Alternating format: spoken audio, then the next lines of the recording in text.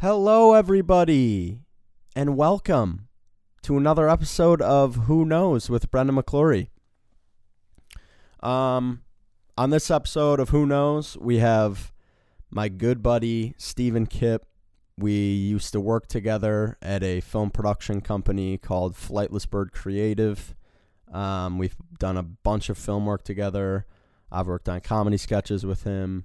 He's a producer, he's a writer, he's a stand-up comedian. He's just a really awesome dude. And I was really happy to get him on the podcast because I think you guys will think he's an awesome dude also. But before that, we have to read an ad. Our first ad on the Who Knows podcast.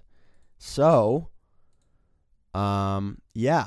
Our first ad is light wraps. Light wraps are these super cool stickers. My buddy Zach started the company. They fit around Bic lighters, like a regular size Bic lighter, and they're all custom designs. He has like Pokemon card designs. He has Mario designs. He has, Prison Mike. Is that the guy from The Office? It's Michael's guy with the purple bandana in The Office. He got one of those. So if you're interested, go to @LightWraps on Instagram. You'll be able to see a bunch of their designs on their Instagram. Throw them a follow. Very worth it. Awesome company.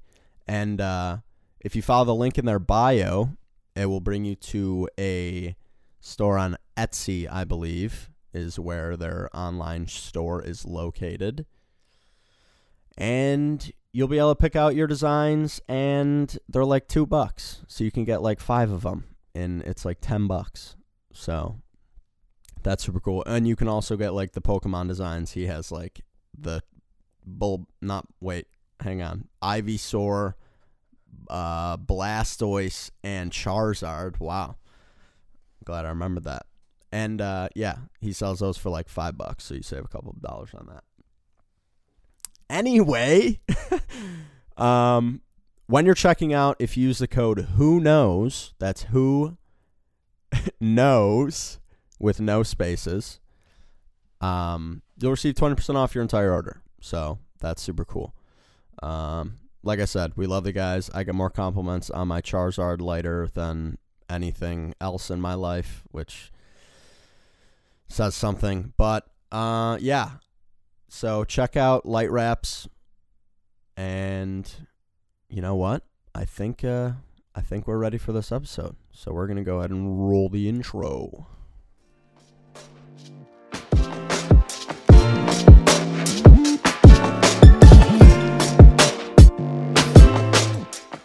All right. And here we are. We're here with Stephen Kipp, the one and only. There's only one of me. How are you, dude? Thank you so much for coming on. Oh, thank you for having me. I'm pumped to be here. We're in Brendan's garage. Yeah. And we got a big bookshelf next to us. This is a heck of a setup. Yeah, that's becoming a trend. Like I said, I might have to ask every guest to shout out the bookshelf because we're 2 for 2 here. Well, I mean, there's just an array of things on here to be shouted out. Right. So, yeah. Funny story about the Edgewood Avenue sign. Ooh. Me and my buddy Joe so my friend Kathy, we're Ubered to her house. We got the wrong address. Mm-hmm. So it was in like Oak Forest, but we went to like Payless instead or something like that. And I was so upset at the address situation that I jumped up and like hung on the on the street sign. Yeah, and it ripped off. So no, that's a clean rip. No, that is a clean rip. What? Yeah, that's why it's like on an angle, because like the bottom is like the piece of metal that is.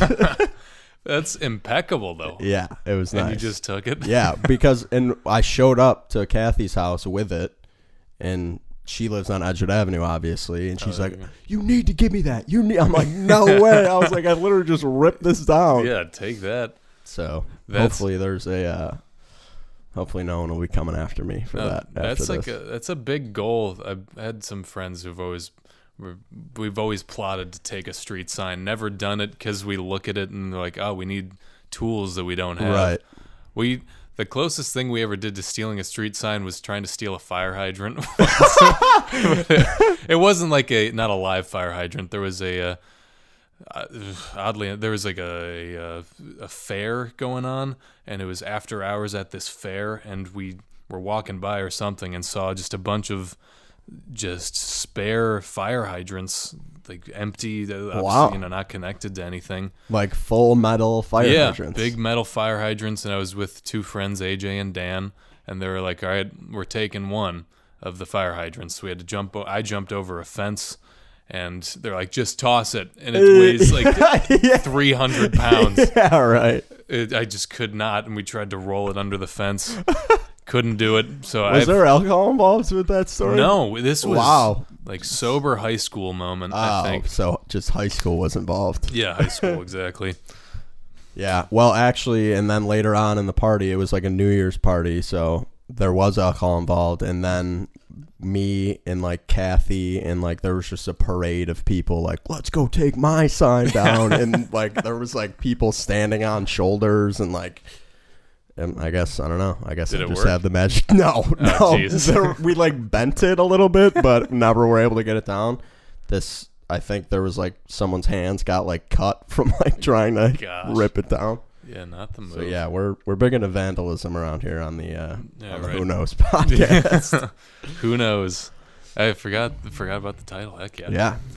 Well, how did that, if I may ask, how did that title come about? I was stuck on a title for a very long time. If you listen to the first episode, I still didn't have a title when I was talking to Jake, and I don't know, it like kind of popped into my head. I was like, I mean, it was like who knows what I'm gonna call it, and then I was like, oh, wait, there you go. But I also like, because I want to have like good guests, so it's kind of a twofold name, because I want to be talking to people who know things about the things I want to learn about. Mm-hmm. So who knows about X? Right. And then, of course, the like, who knows, you know? Yeah, that's a good combo. Yeah. And with the episode titles being people's names. Right. The audience, I mean, who knows Stephen Kipp? Stephen Kipp knows. Nobody. No one knows me. All right. So here we'll see. People are going to get to know you, hopefully. Mm-hmm. Hopefully. And if you hear any crackling, that's some ASMR for you. We always have water bottle sound effects. Last time, me and my buddy Connor had like Yetis with ice in them. So I was just like, crinkle them around. Some of this. I don't know. That could be super grating, whatever I'm doing right now. It's right. We'll fix it in post. Fix it in post. Actually, with the blue microphone here, my girlfriend bought one of these because she's into ASMR. Really? And, yeah. What is like into ASMR? Like she does ASMR? She listens to it all the time and does it as well. So why? Like, serious question, why? Because she always talks about the tingles. It's like it's an ASMR thing that if you listen to, I mean, if a good ASMR artist, they're called ASMR. You know that feeling when you're 40 minutes into recording a podcast with someone and you look down at your recorder and realize that it's turned off? You don't? Well, I do. And that's exactly what happened here. You're about to hear us jump right back into conversation about 40 minutes after the last thing you just heard. Big shout out to Stephen Kipp for dealing with my stupid idiot behavior. Back to the episode. And we're back. We're back. Because I'm a big, dumb idiot. This is the way it happens. So, nobody knows at home because Steven was just talking about ASM artists and was abruptly cut short. Rudely interrupted. There was a mishap with our recorder, and we lost, what would you say, a good 15 minutes of quality content? Yeah, of quality conversation that the world will never hear again. Yeah. Unless maybe it's for the best, but... Yeah, we went in deep on ASMR. Yeah, we did.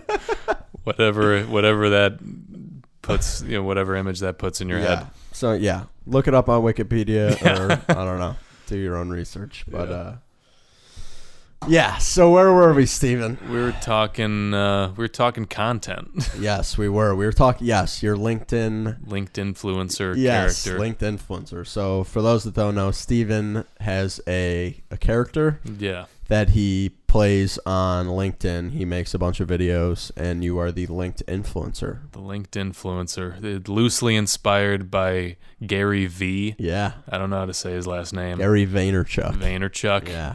If you're listening, Gary, thank you. Gary's tuning into the Yeah. episode 3. Actually, he follows me on Twitter.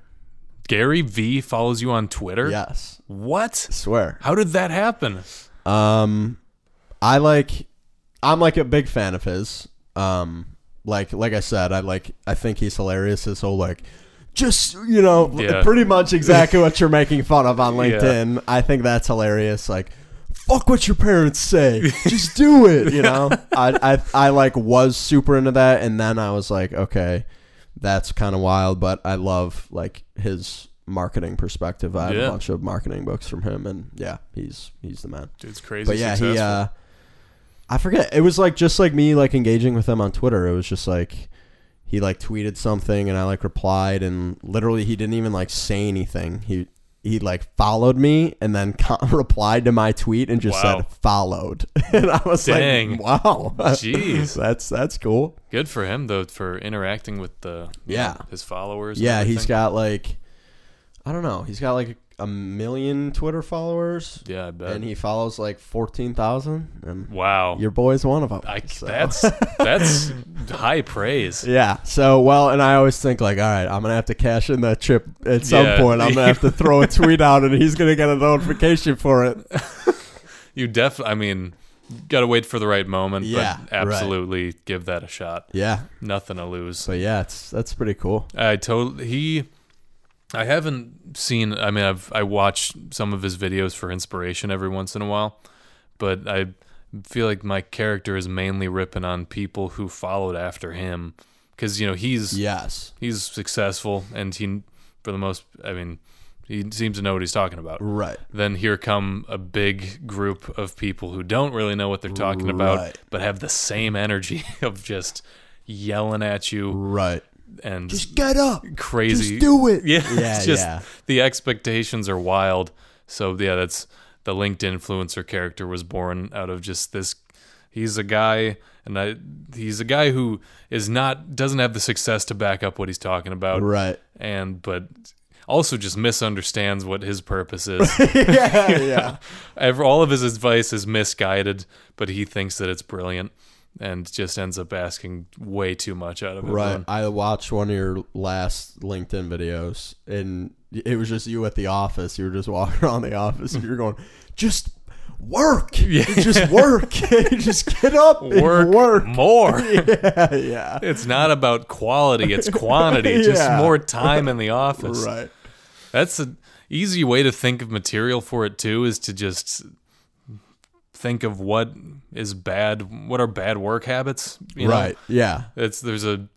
I read some article about how someone was making a case for maybe we should move to a 4-day work week or stuff like this, because it's healthier for your sanity, and just you actually are more productive. Right. And then France did it first. Yeah. Exactly. And works really well for some people. And so then basically just look at that and you know what, that's maybe some good advice. What's the opposite of that advice? Yeah, right. And that becomes what the character thinks. Yeah, that's hilarious. Yeah. My old boss used to write these blogs, and he was I would bring up Gary V, and it's in a strategy well Gary V says to do blah, blah, blah. But I would obviously try not to do it as often as possible, because I didn't want him to know that I was getting all my strategies from Gary Instagram influencer. But he hated it, and he wrote a couple blogs. He wrote a blog on the 4-day work week about that would never work because of this reason and this reason. And I was like, dude, you're just a stick in the mud. You're just boring. Too boring. Which now we can tie in Brendan and I were to let the audience in. We were just chatting before this, and we're like, "Wait, we can't talk about this interesting thing because we got to save it." Yeah. But we found out I'm reading a book that he read called Oh, Sapiens. yes. Sapiens is an incredible book so far, and How far are you? maybe 125 pages, Okay. something like that. So maybe about a quarter of the way in. Yeah, so you're getting into it. I'm in the thick of the agricultural revolution. Love it. So the book is all about human evolution, just from the very beginning, and I assume takes you up to around modern times. I don't even Yeah. And well, just speaking of how if people saying, "Oh, the 5-day work week and we have to work more," and all this kind of thing, and I every once in a while think I should just be a farmer, or screw it. I just let's go back to hunting and just get rid of. I have the thought every once in a while when our Wi-Fi goes down at the office, I'm like, you know what? What if it just get rid of the internet? Just, yeah. And then maybe we'd be better. And reading the book is making me think about it, because this guy was talking about hunter-gatherers, and you'd think that, they had to be hunting all the time and just constantly terrified. And not to glamorize it, obviously it was a tough life, but it seemed like it was a pretty normal work day. Right. Hunting in the morning and afternoon, and then you're chilling and playing games and whatever else. Yeah. Whatever early humans did for fun. My brother said that the other day. He had a really shitty day at work, and he came home and he's like, "Why can't we just all be hunter-gatherers?" And I'm like, that's a good point. I have that thought every once in a while. I mean, it's But yeah, not a bad life. it's crazy, because I feel like we're reaching a point where, biologically we evolved to be that. We're hunter-gatherers, kill what we eat and da-da-da. But now we're at a point where we sit in front of a computer screen all day, and I feel like our brains are just what's going on? There's so much anxiety going on because there's not actual conflicts. They're all passive aggressive, oh, is he angry at me? It's I don't know. I feel like we're at a point where it's our bodies and our brains are confused about fighting our conscious minds. Well, it's true. Not to get too high thoughts. No, on we're going deep. This is the philosophical episode. Yeah. I'm down, but I have the same thought where it seems that it's just bringing on so much anxiety because worrying about things that essentially aren't even real. Right. Where when you think this whole reading this book is making me just get so analyzing life in general. Yeah. Be like, dude, what's important, right? Right. For these people, what's important was just making sure you eat and sleep, and your family's not getting eaten by wolves. Yeah, right. Protect the people you love, and just go on and whatever else you can do. But he had a really good line that was paraphrasing it, something about how the farther on we go, the more that luxuries become necessities. Right. And that's totally where we're at. We're just the internet. Yeah. People would literally lose their shit if Netflix didn't exist anymore. Just if the whole internet broke. Can the internet break? Can it go away? I don't even know. I don't know. I want to say no, hopefully, because there's just a guy with that's the internet. Yeah, unplug it. Yeah. But what's holding it up? What's keeping the internet afloat? There has to be, because there has to be some source or sources right that are keeping it alive, that if enough of us decided to go hit with baseball bats, it would break. It's like Storm Area 51, yes. Would make a campaign to break the internet. There was, I forget what it was called, but there was a show. I watched 5 episodes. One of those shows where it's oh wait, this sucks, so I'm gonna stop watching it. But that's what happened. The internet broke, and then there was chaos ensued. There was a anarchy type situation, and where the show picked up is we're farming now, and they all ride horses, and what? And for some reason there was no more guns or bullets or anything because of the internet. Yeah, something like that. Gun manufacturers. It was again a weird show. So people were walking around with swords and shit and riding horses. But yeah. It does. I mean, the 1950s didn't have the internet. Right. No, Yeah, people right. were driving cars. Yeah. Well, just- yeah. We totally regress. Right. It would be interesting to think. You just take out the internet. I mean, a lot of jobs go away. That's one Yes. downside. So that would stink. But Mine then, and yours. yeah, both of our jobs.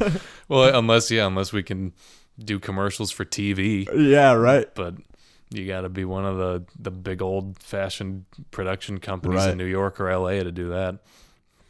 Yeah, who knows? That'd be wild. But yeah, plug for Sapiens. Yeah. Good book. So, what did you get to? I don't want to like spoil anything, but I want Yeah. to like talk about it.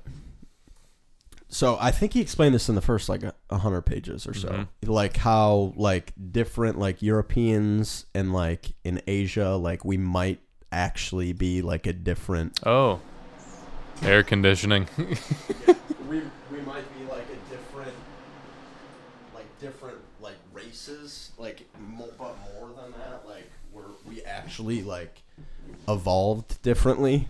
Yeah, I think I know what you're talking about. Just basically or at least as much as I read, was that different species of human were growing up in different parts of the world, and that I mean our whole species is Homo sapiens. But as much as he said that I can remember was that he was talking about how it was contended whether humans breeded with Neanderthals. Right. He's like pretty sure that some of us did, so some of us might have some Neanderthal in us. Yeah. And like the dude that my roommate right now, he's according to like He's a ancestry. Neanderthal. He's a full Neanderthal. Yeah. I'm rooming. He's a chimpanzee. Yeah. He said that either Ancestry.com or one of those said that he was like 1-2% Neanderthal. Are you serious? Yeah, picked up on it. I don't Wow. know. Don't know how, but that's cool genes to have. Yeah. Well, because that's like what he said in the book. He's like, the reason, like, he's like, this science isn't really talked about or like discussed within, just because it would, I think the phrase he used was like, it would be like a political, like, atom bomb. Like, it Yeah. would just, like, Right. like, once people are able to actually say, like, no, because he's a different color than me, that means he's, like, actually different. That's like obviously bad news for everybody. Gives people too much license to just be idiots. Right. Yeah, no, that's true. He did talk about that, and the other thing that somewhat related that I didn't. I mean, I went into this knowing nothing, and Right. he's talking about just that there are different species of human. Even is already blowing my brain. Right. But the one thing that hit me really hard as he's talking about Homo erectus was. And I think he even made a comment. He's like, funny name now, but get over it. Homo erectus was a species of human that lived the longest, 2 million years they were around. And he had a line that was, that's the longest a human species has ever lived and will ever live. He's like, we have been around for however many thousands or hundreds of thousands of years. Right. And he's like, and we are not going to beat them.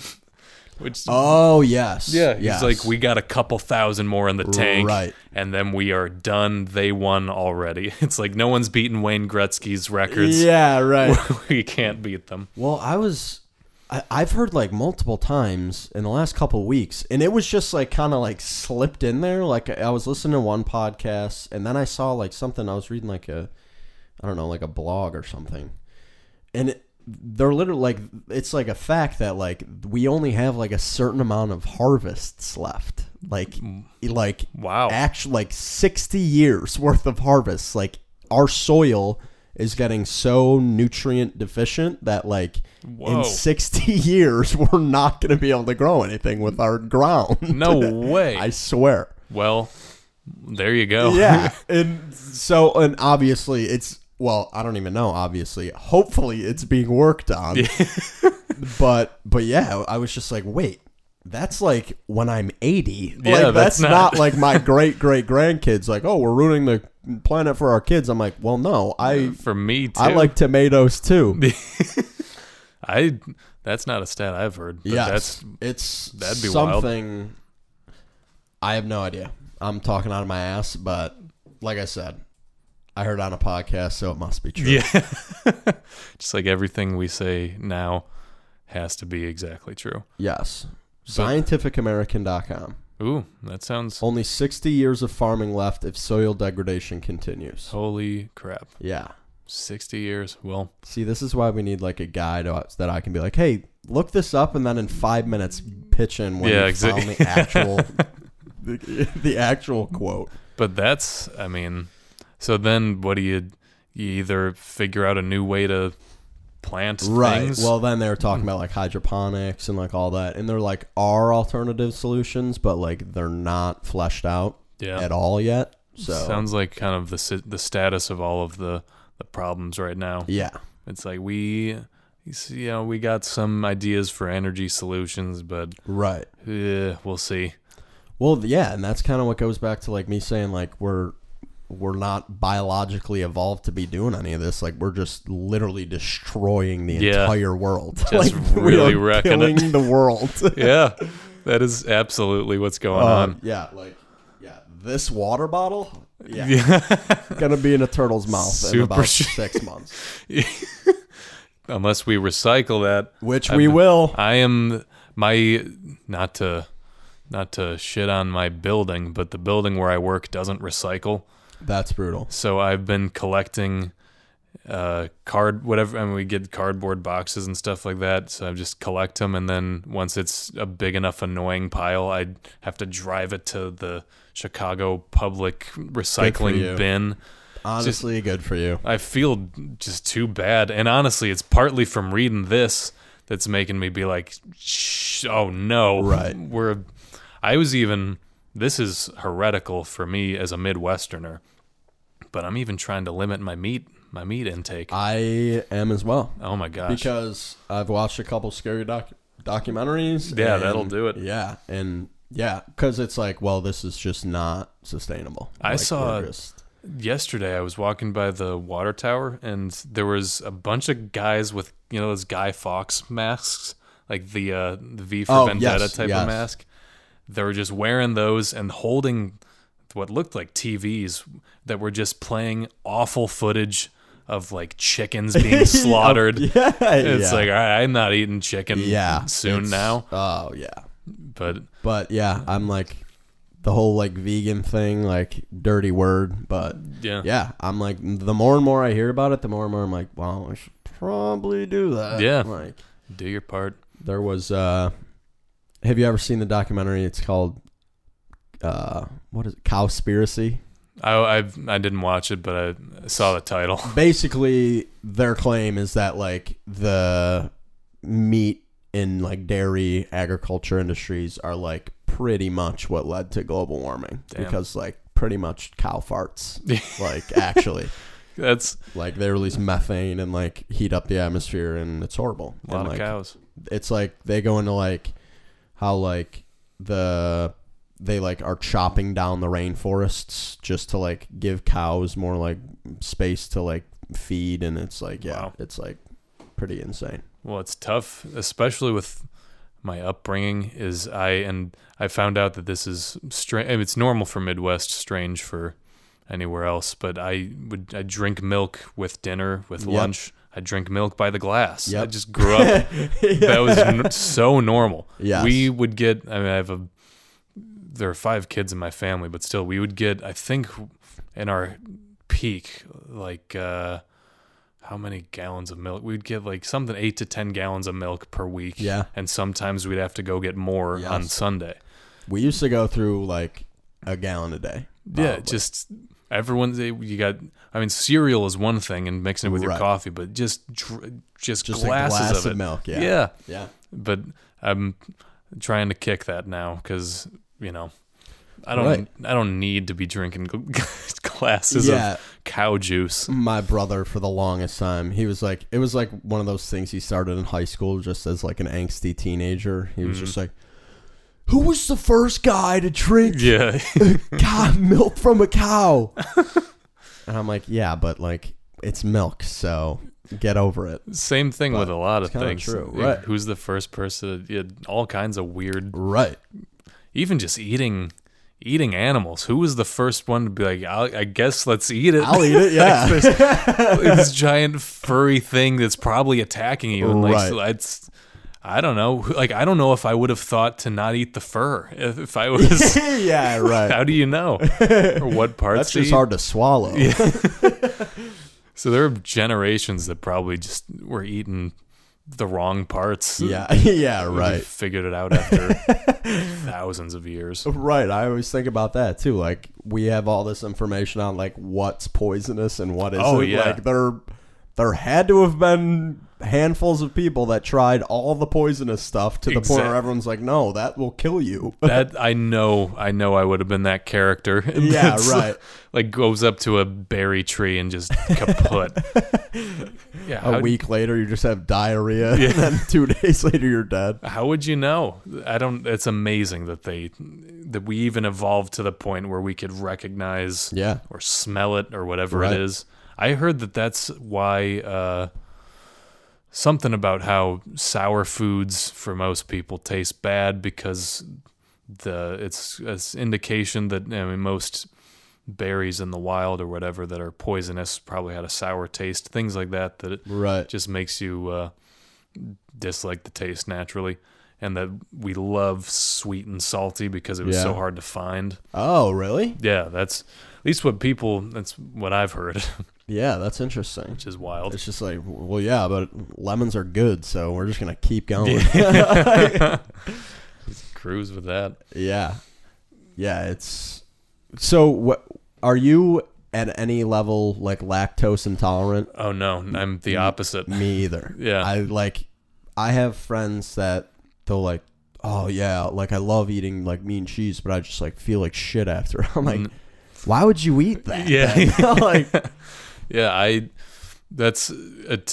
for some people it's motivation to not eat beef and red meat and cheese, because it makes you feel crappy. I feel great. Yes. That's the problem, is I feel just as fantastic after milk and cheese. Absolutely. As salad. Right.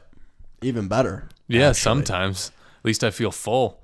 Yeah, right. That's the problem. Yeah, salads...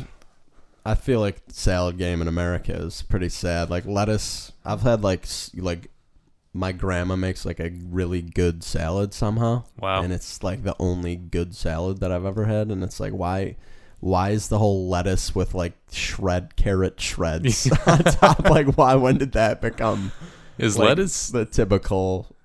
Yeah, the thing. Is lettuce even good for you? It seems like it tastes so like nothing and just seems to have no substance to it. Right. That I'm wondering if it's just kind of this paper that we're like, it's the base, Yeah. It's like rice. It just holds the dressing. Yeah, that's all it is. It's like, all right, can we just ditch it? Right. Yeah, I don't know, man. So you're trying to limit your dairy? Is that like a conscious thing, or you're just kind of like, eh?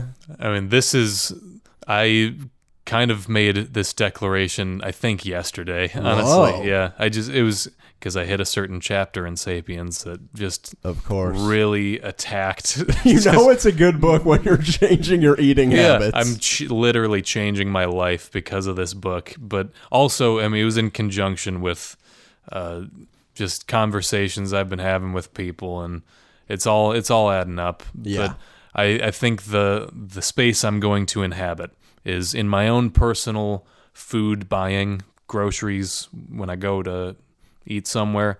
I'm going to try to avoid dairy and meat. And, if I show up to a barbecue and it's like, we only have burgers, I'm not going to not eat. You already made them. I'll eat them. But just in my own buying things, I'm going to try to limit it. Sure. And we'll see where it goes. Well, yeah, I was making breakfast this morning, and this kind of goes back to our like environment talk. Like, I was making breakfast this morning, and I was like, gonna saute some peppers, some peppers and onions, make some breakfast tacos. And I like go in the fridge, and like there's 3 peppers in a plastic like container. Like, and I'm like, what happened to just like buying a pepper? Like, why does it need to be like in a thing of plastic with a label on it, be like, oh, well, these are Mark's special peppers. Yeah, exactly. Like, it's like, no, it's just the pepper. Just give us the food. Yeah, that's true. And I was like mad when I was like throwing out into the recycling, because I'm a good guy. Heck yeah. When I was like throwing it out, I'm like, this is like ridiculous. Like, we're literally still moving in the wrong direction. Like, Yeah. And I don't know what would be the solution for any of that. yeah. Gotta know. Greta Thunberg or whatever her name is needs to get on that little girl that screams at the president. She's like 16 years old, right? And she's Time Magazine's Person of the Year. Yes, that is wild. Pretty wild. I found that out a few days ago, and she had a whole thing that was she wants everyone to panic or whatever. Yeah, some quote like that. And didn't the Trump say something super mean about her? Yeah, of course. We'll pull up the quote. Yeah, it was like she needs to go watch. It was literally like she needs to go watch a movie or something. Like she needs to shut up and go watch a movie. Wow. Why does he care? It doesn't affect him. Or unless she's shouting out at him. Oh no, she hates him. Oh, for sure. Well, I don't know. She's a kid. Like, let her be. It's the whole situation. It's like, dude, are you serious? Like, this dude is, I don't know. It's not to get all CNN on everyone. Yeah, to turn it into an SNL episode. Right. Yeah, for real. Just Trump City. And that's kind of annoying too. But at the same time, it's like, well, I mean, I guess at least they're talking about it. Yeah. But like when it's all okay, here it is. Oh no. This is what Donald Trump tweeted. Greta must work on her anger management problem, then go to a good old-fashioned movie with a friend. Wow. The president. Yeah, that's the... Can you imagine any other, take any other president in history and them getting into a fight with a teenager? Right. Like Abraham Lincoln telling some random... Seriously. Hater. Work on your anger management problem. Yeah, go to the theater. Yeah, but not that theater. And then actually, this Greta, I think her name's Thunberg. Someone's going to like tweet at me and be like, you're pronouncing it wrong. Idiot. But she changed her Twitter bio to a teenager working on her anger management problem, currently chilling and watching a good old-fashioned movie with a friend. That's way to go. Yeah. That is... You just stepped into the landscape of the internet with a 16-year-old. Yeah. That is perfect. But, damn. Yeah. I don't know. How do you feel about the whole, like, SNL, like, only doing, like, being so political at this point? Like, yeah. Like... Even as a comedian yourself. Yeah, same thing with I love Stephen Colbert, but a lot of his show is political, and that's always been his angle. It's a weird... Well, you can't not talk about it. Right. Someone has to. Doesn't mean that your show has to. I wonder if SNL feels pressure to hit those topics because they always have. And it's just especially... Have they? Honestly, like, I don't... Have they historically always been, like, talking about politics pretty consistently? Yeah, it seems like it. I mean, whoever's president, they usually have someone on the cast who impersonates them. Right. But it just seems especially since 2016 that comedy just can't live without... It's so easy. But also, I don't know who even loves that type of comedy. If you ask anyone their favorite comedy show or genre of comedy, I doubt that anyone is gunning to hear political humor. Yeah, I don't know. That's true. It's not to say that, to contradict what I just said, I loved the Colbert Report and Daily Show. And have you ever watched John Oliver? Yeah, and John Oliver. Funny too. And he even, obviously he'll always hit politics, but he also has those really in-depth things on, he'll smash WWE or whatever else is going on. So that's, but, and even if you have Daily Show or Colbert Report where okay, this is all what you're getting into. Yeah, it's like, a fake news show about the news. Okay. But then, when it's a late night show like Colbert or SNL where it can be anything, it kind of is grating when the topic is always politics and also just kind of wears away at you. That's why a lot of my favorite stuff is the just kind of absolutely about nothing or nothing real. Like Monty Python has always been a favorite of mine. Nice. And do you have a favorite Monty piece of media? Oh, just like a video or a movie. Yeah, I mean, I would say everyone's seen Holy Grail, and obviously I love Holy Grail. But if I was to recommend, Life of Brian is one of their other movies. That's the like Jesus. Yeah. Super, super cool. And that's about, that's not about nothing. It's kind of parodying religion in a way.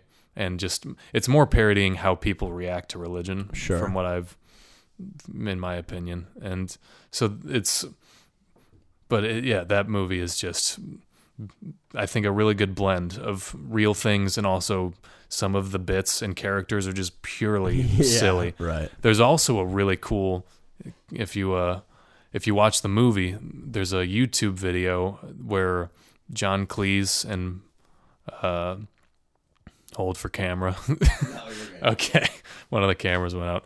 A cool video on YouTube where John Cleese and Michael Palin, two of the Monty Python cast members, are on some talk show with like the Archbishop of Canterbury or something, like, whatever big high-ranking church official from England, and some other, I forget who. But so basically they're getting interviewed and kind of getting torn up for, the church is saying this is direct offense, ripping on, you're making fun of Jesus and the Christian church, and they have arguments that that's not the point of it, that there's a lot more going on.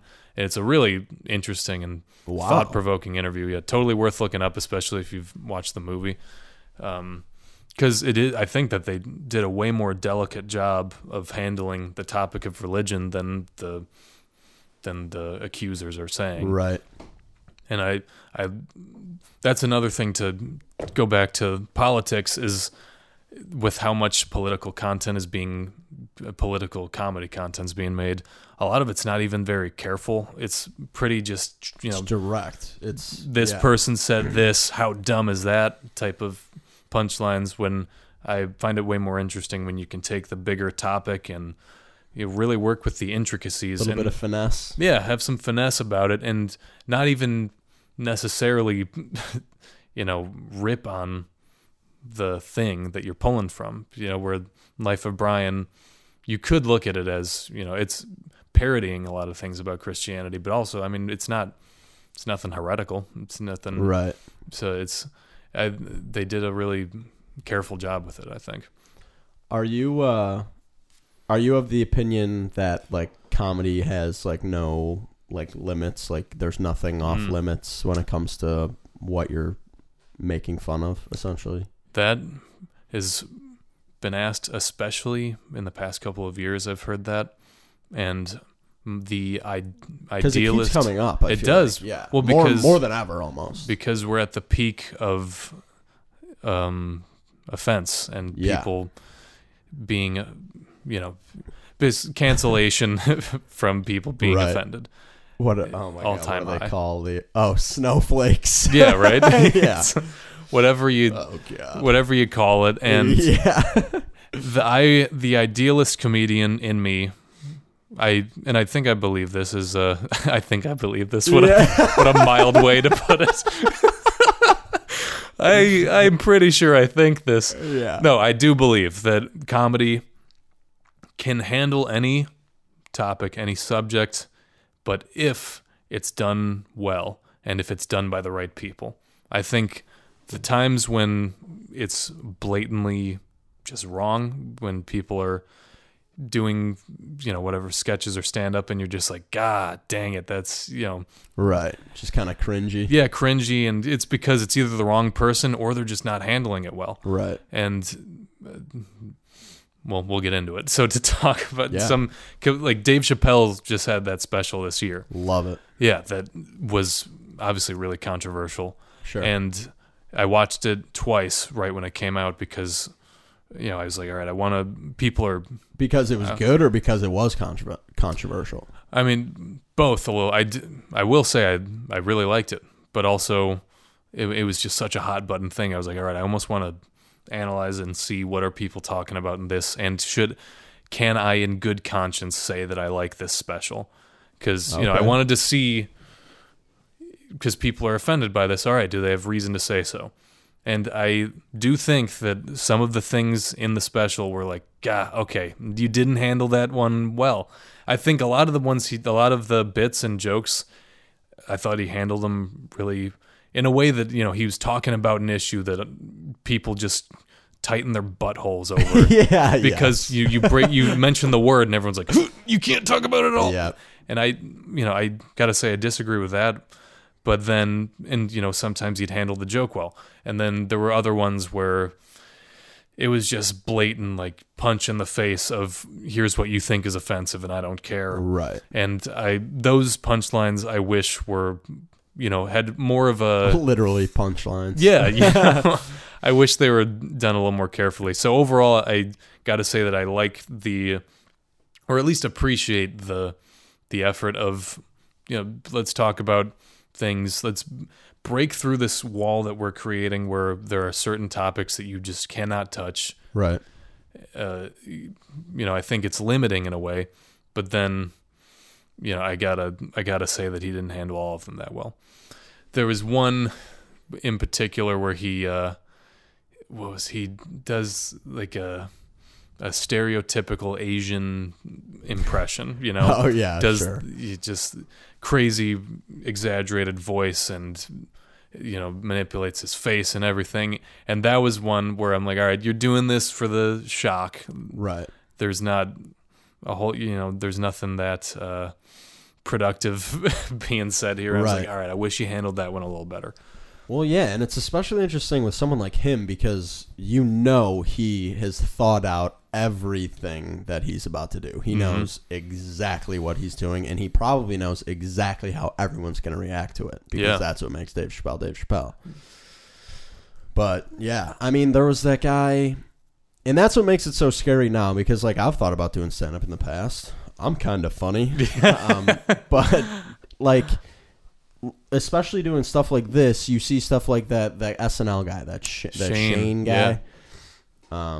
Yeah. I don't know his name, but he did made fun of Asian people, and it was very like, oh, dude, like, what? Just don't do that. Yeah. And like, even comedians have come out and been like, yeah, that was just bad. Like, but at the same time, it's tough to walk that line as a comedian, and at some point you need to find out where that line is by testing those waters. Exactly. But in a landscape like this where everyone, in order to make it, needs to record themselves and upload it to the internet, like, there's gonna be things out there as a comedian who has learned where the line is that people are gonna be able to be offended by. Exactly.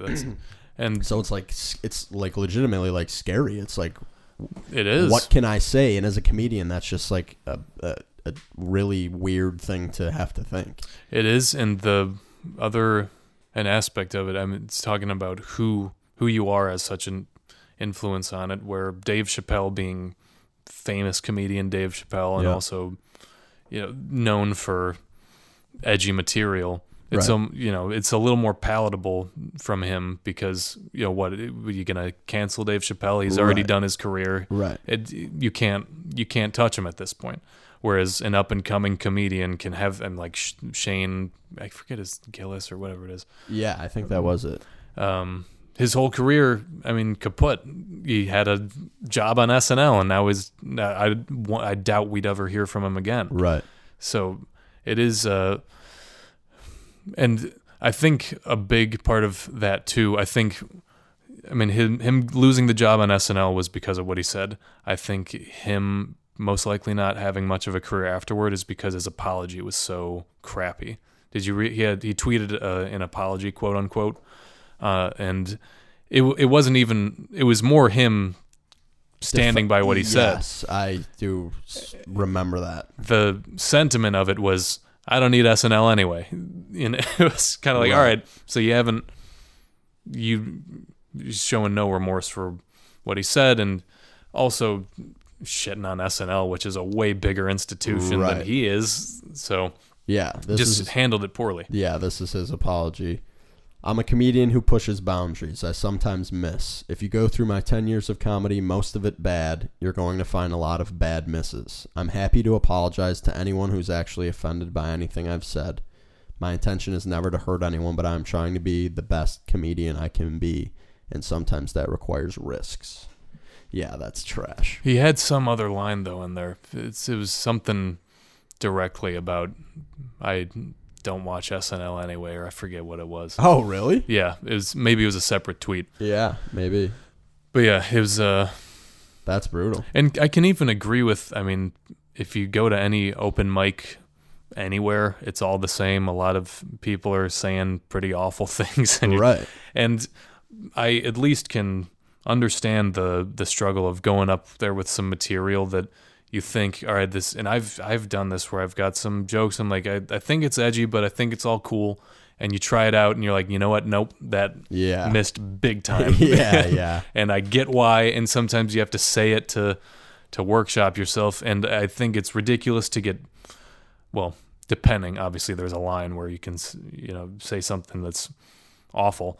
But in an open mic type of workshop setting, it should be more open to messing up and saying some things and be like, we're all trying and we're all figuring it out. And I have more respect for that than a more polished set, where if you say something shitty in a polished set, then you've tested it, and you still went through with it.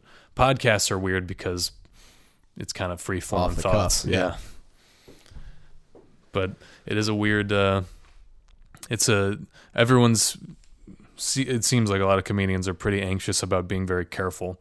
And Are you?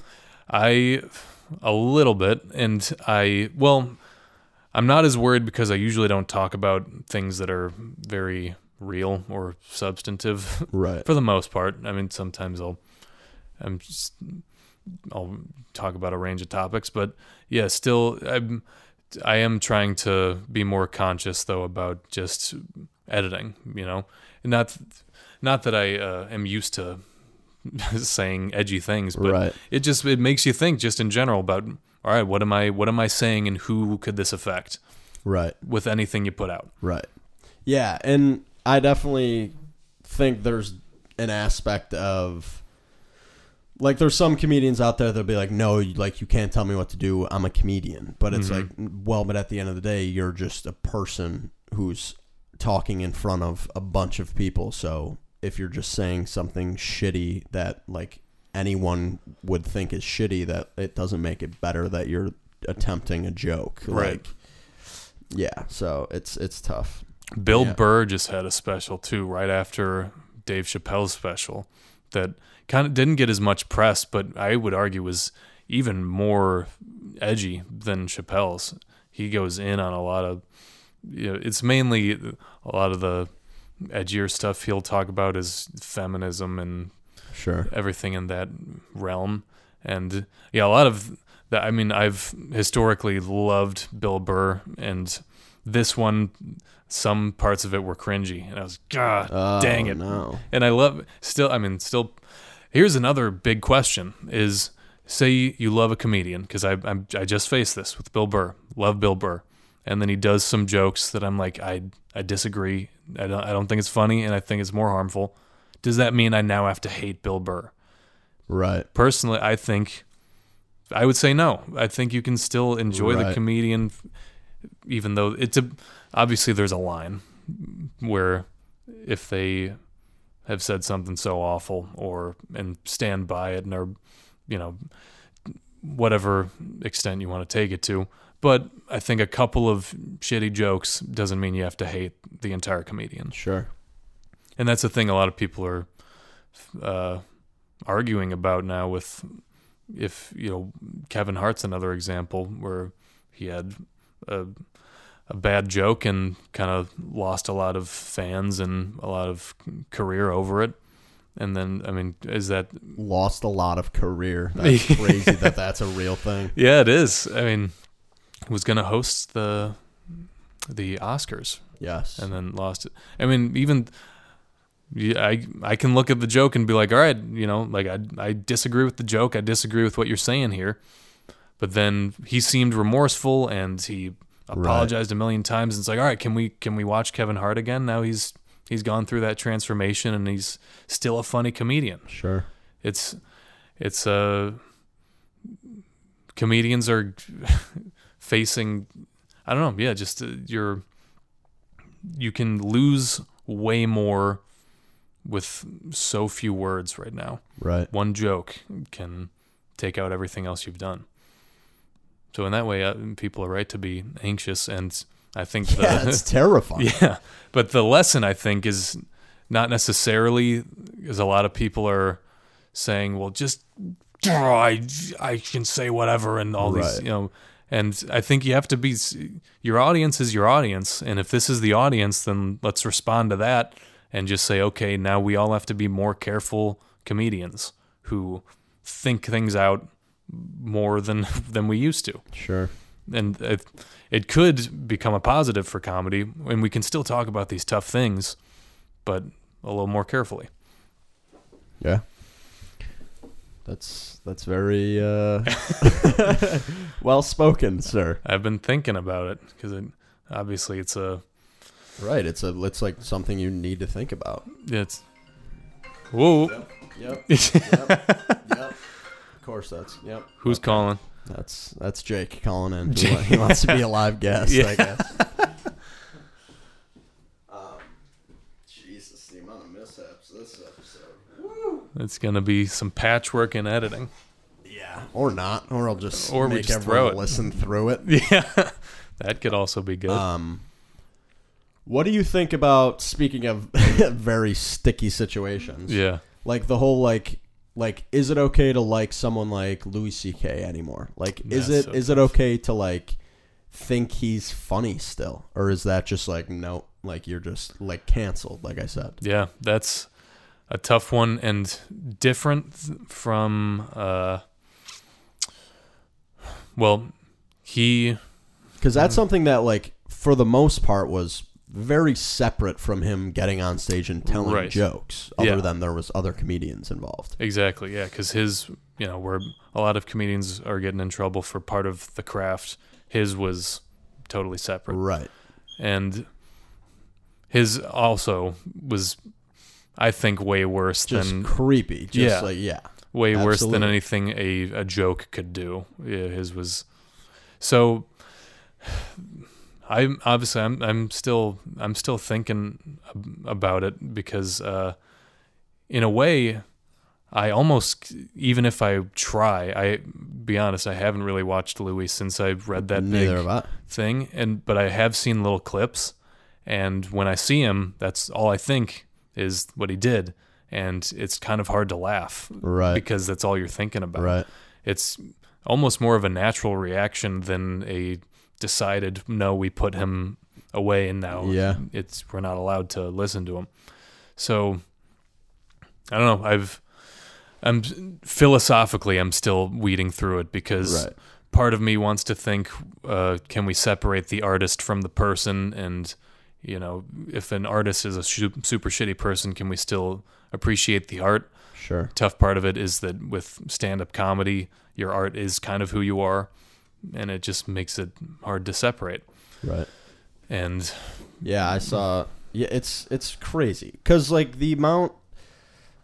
It's like there's like the police are out there like, no, you can't like that. You can't like. It's like, Jesus, this is so crazy. I saw something online like Vanessa Hudgens said that she like would like to work with Woody Allen at some point, and everyone was like screaming at this girl, and it's like, oh my God, like, wow.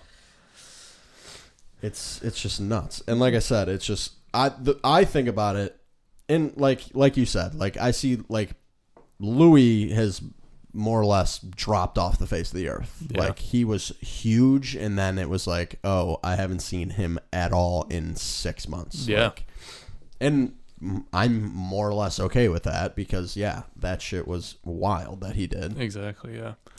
But it's just scary from as someone who is planning on having an entire career based off putting things out there, putting myself out there. Yeah. It's just scary to think about. It is. And with a somewhat side note, well, 2 side notes. He had that, he did have that comeback.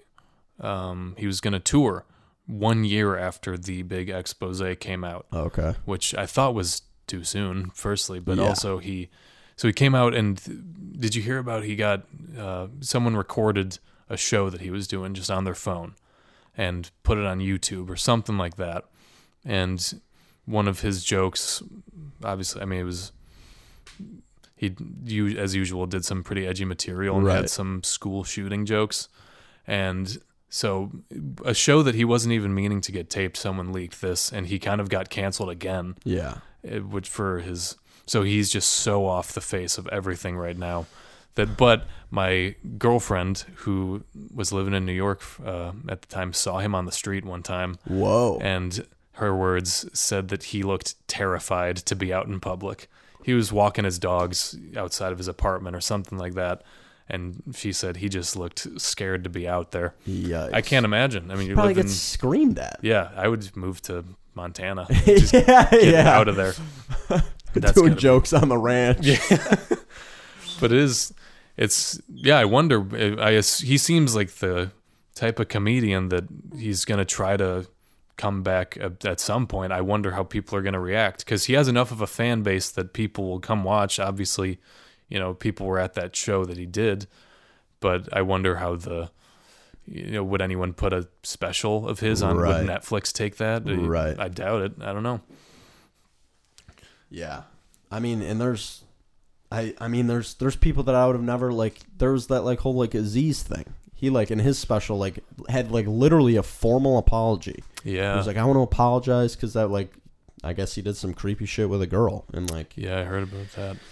It's just everyone's just getting taken out. Well, and it's new also because, I mean, comedians or any artists back in the day, pre-internet social media, could be super shitty people. Oh, yeah. And you never would know. No. Never would have heard about it. Right. It's tough to tell whether that is better or worse. Right. Because in a way, we don't want to be, obviously, given these super shitty people a rise to fame and money and just keep doing the terrible things they're doing. Right. But then again, like I said, it's tough to separate the art from the artist. Right. And there's no, when you see, okay, you take Aziz, and he did, a couple TV shows. He's this funny guy, did a couple interviews, hosted a couple things, had a couple specials. Then this creepy shit came out, and it's no one has any context. No one has any real context of who he actually is. Yeah. Other than, oh, I know he's a comedian and also did that creepy shit. Right. And now that's all I have to judge who he is as a person. So yeah, why not just move on to the next person? That's true. And yeah, someone will gladly fill that space of someone is dying to fill that space. Yeah. So, I mean, good for up and coming comedians. Right. For these big dudes to get canceled. Keep being shitty people and we'll take those spots. Right. Sure. I want to talk about, we'll probably wrap this up in a little bit. Nice. I want to talk about, how did you, what was the thing that when did you first realize I want to do comedy? I want to was it more of I like making people laugh, or you really liked a certain comedian, or Mm-hmm. It seems to have been a blend, and it's hard to pinpoint exactly what, but I do remember being in 3rd and 4th grade, and I was secondary class clown status at a certain point. There was one dude who was the more I guess out there and loud, and sure. Puts himself on display, and I filled the space of maybe once a month I would say something and hopefully get the class to laugh. Yeah. So I do remember really liking that feeling, but then also I got super into stand-up comedy pretty early on, and I guess at some point it seemed like a not that big of a decision when I did the first open mic I ever did when I was 15. I was just kind of like, there's a comedy club like 2 towns over, and I was watching a ton of stand-up, and I would write down jokes in the note section of my phone. And after, I remember writing those things for a year or two and being like, I have a lot of these, I'll try them, sure. And just kind of did it, and have been doing it since then. How'd you do? Terribly. Yeah. It was the worst. Yeah, probably the worst I've ever done. It was the first show. I was up there for a full 5 minutes, and it was 4 minutes and 45 seconds of silence. I got one laugh at the very, very end. Wow. And the joke I did was, all I said was, this is my impression of a Call of Duty sniper. And I probably can't do it on this mic, made like a heartbeat noise with my throat. Yeah. And some people were like, oh, I get it. That is hilarious. I mean, absolute silence for 4 solid minutes, and it was super bad. And then a month later, I went back and with totally new stuff and did fine. And that was enough for me to be like, all right, I'll keep coming. Wow. So you weren't like, what was the feeling leaving the first night? Just like, was it complete discouragement, or was it like, I need to come back and redeem myself? At first, there was a little bit of, this sucks. Like, screw this. Just kind of like, if that is an option, I don't want to ever do that again. But I think it took me a little bit of healing time to come back home and let that defeat sink in and think about. Honest, part of it I think was, I've got all these other jokes, and like, I wonder if it was just the jokes I did that made me want to try it again. Like, it's not me; I just had bad material. So that left, made me want to give it another shot. But yeah, it was super demoralizing. That really, really stung. It's terrifying. I said, I've thought about it in the past, and then I'm like, dude, but like, I actually don't think I could ever like get up. Like, there's like, where do you even start? Like, what, like, how did you write your first set? That first set, I guess, I'm pretty sure my first set, I told stories, like one about like getting a physical, and then another one about getting my pants pulled down at a grocery store. Neither were very funny, but obviously no one laughed. Right. And I don't even remember exactly how I went. I think at that time I tried to write out all of the jokes on paper because, not knowing what the process was. I actually, you know what I did? I asked for Christmas the year before, or I guess it was a couple months before I did my first open mic, for some book about like a how-to on stand-up comedy by this woman, Judy Carter. I'm pretty sure that's her name. And it's just like, here's how you write jokes. And I followed these formulas of storytelling, and here's where the punchline goes and that kind of thing. And not to say that the content of the book isn't helpful, because it is if you apply it well, but I was using that to help structure me, right? And I was just so stiff, it was just really stale as a result of that. There was no flair to it at all. Sure. So that didn't help. But I will say, I'm kind of glad that I started with a big loss, because firstly, I've done the worst and I can handle that again. And it's a good place to be when you kind of not get used to failing, but accept failing and be cool with some jokes not going well or entire sets not going well, because you get up again tomorrow or next week or whenever it is and you kill it, or it's all over the place. So I often encourage people, because I got friends like you and other people who are like, yeah, I really want to try it, but I don't know, it sounds so intimidating. It's like, go up there, maybe you'll suck, probably you'll suck if it's the first time. Yeah. That happens. But then you break that seal, and now, boom, you're off to the races. You can do open mics anywhere. Right. Every other week you'll suck, and you slowly get better. And sure. Yeah, and that's kind of what makes it tough for me to fully want to commit to doing it. Is like, it's really like, I remember in like 6th, 7th grade, like people being like, you're so funny, you should be a comedian, and I was like, well, what's that, you know? Yeah. And like, so obviously that's in the back of my mind, but it's not like, it really isn't like a dream of mine. Like it and I feel like to be willing to like put myself through like a potential like bomb, like I'm gonna get on stage and no one's gonna laugh, for me to like, it's tough for me to like want to go do that when at the end of the day I'm like, that's not like my dream, like, but that's something I think's really cool and that I think I might be good at. But that's true. Yeah, I have also had that thought. You leave a crappy show and be like, do I really want this? Right. Yeah, right. That's true. If you don't, then yeah, why go through sitting through a 2.5 hour open mic on a weeknight? You know, if that's not something you're trying to do, then yeah, don't.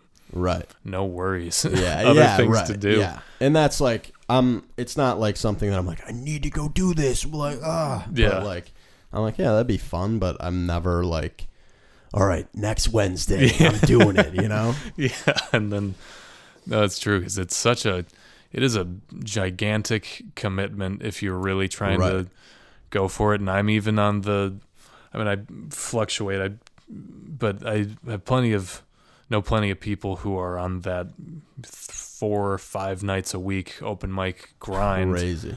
And I just know that would drive me nuts. And I also like to, I'm at a point now where I like to have a stand-up night, and here I do improv this night, and then I put out a video this day and kind of keep that portfolio diversified. Sure. Which might be a bad idea because maybe I want to focus on one. Right. But I'm enjoying Charles Schwab of comedy. Yeah. Keep it spread. But I figure as long as you are enjoying what you're doing, sure, then what's the loss, you know? If I reached that point with stand-up especially, because sometimes you feel super anxious about it and get pretty sick of it, and some people burn out on stand-up. I have friends who are like, all right, I'm taking a year off of stand-up because I can't. Yeah, I know like a friend in New York who was doing a lot of it and then was just like, I need to take a break. And I never wanted to feel that with any of these because I really love, obviously, all the different types of comedy I'm doing. So kind of my motto has always been just doing it insofar as I'm enjoying it. And that doesn't mean to get lazy about it and just say, I'd rather, I don't feel like it tonight, it's too scary. But yeah. But, you know, it just helps me keep my sanity and also remind myself why I'm doing this, you know, because I love doing it and I got stuff I think I want to say, and if it reaches a point where I'm just doing the same set because I got to do another set, and you just lose your mind, drive yourself crazy, right? Exactly. Yeah, because that's really all I've ever known is like, I mean, and that's why I've done podcasts, and that's why I wanted to be a filmmaker, and like, all I've really known is like, oh, I really like making people happy. That's like, that's all I know, and like, so the last couple years have just been me like kind of going down these different avenues of like, okay, what do people like, and can I do that? Yeah. And like trying things and failing. Like this camera shutting off for the 18th time. Just the tech is this is why we need to ditch the internet. Yeah, right. But yeah, it's tough, and that's like, it goes back to the comedy thing, like, oh yeah, I think like I could do that maybe, but yeah, it's tough. Like you just gotta keep going, I guess. Yeah, and it gets better the more yourself is put into it, the more it is. It seems stand-up especially, that seems to be the case with podcasts and improv even, it's just at least I think of my stand-up writing as I want to get to the point where I feel totally just myself up there, and it's just, you know, obviously I want to polish it, but that's when you can be the most free, and probably when you hit the hardest is when you're just doing your thing. Absolutely. All right. Well, Steven, we've shared some laughs. Yes. This has been a wonderful episode. Thank you so much for coming on. Dude, do you have like Instagram tags and other LinkedIn stuff? Like, you want to plug yourself for a second here? The promotions I will I will say at AJ and Steven on Instagram if you're into some quick, insane comedy videos. Inside Home Depot. Exactly. Yeah. Many other odd places. And then on LinkedIn, well, Stephen Kipp on LinkedIn, or the LinkedIn Influencer. I'm on Twitter as the LinkedIn Influencer, but just look out for it. I'm putting it on YouTube also. Nice. Just check out that character. Awesome. And that's all. All right. Well, thank you so much. Thank you. It's been a great time. Heck yeah. All right. See you guys.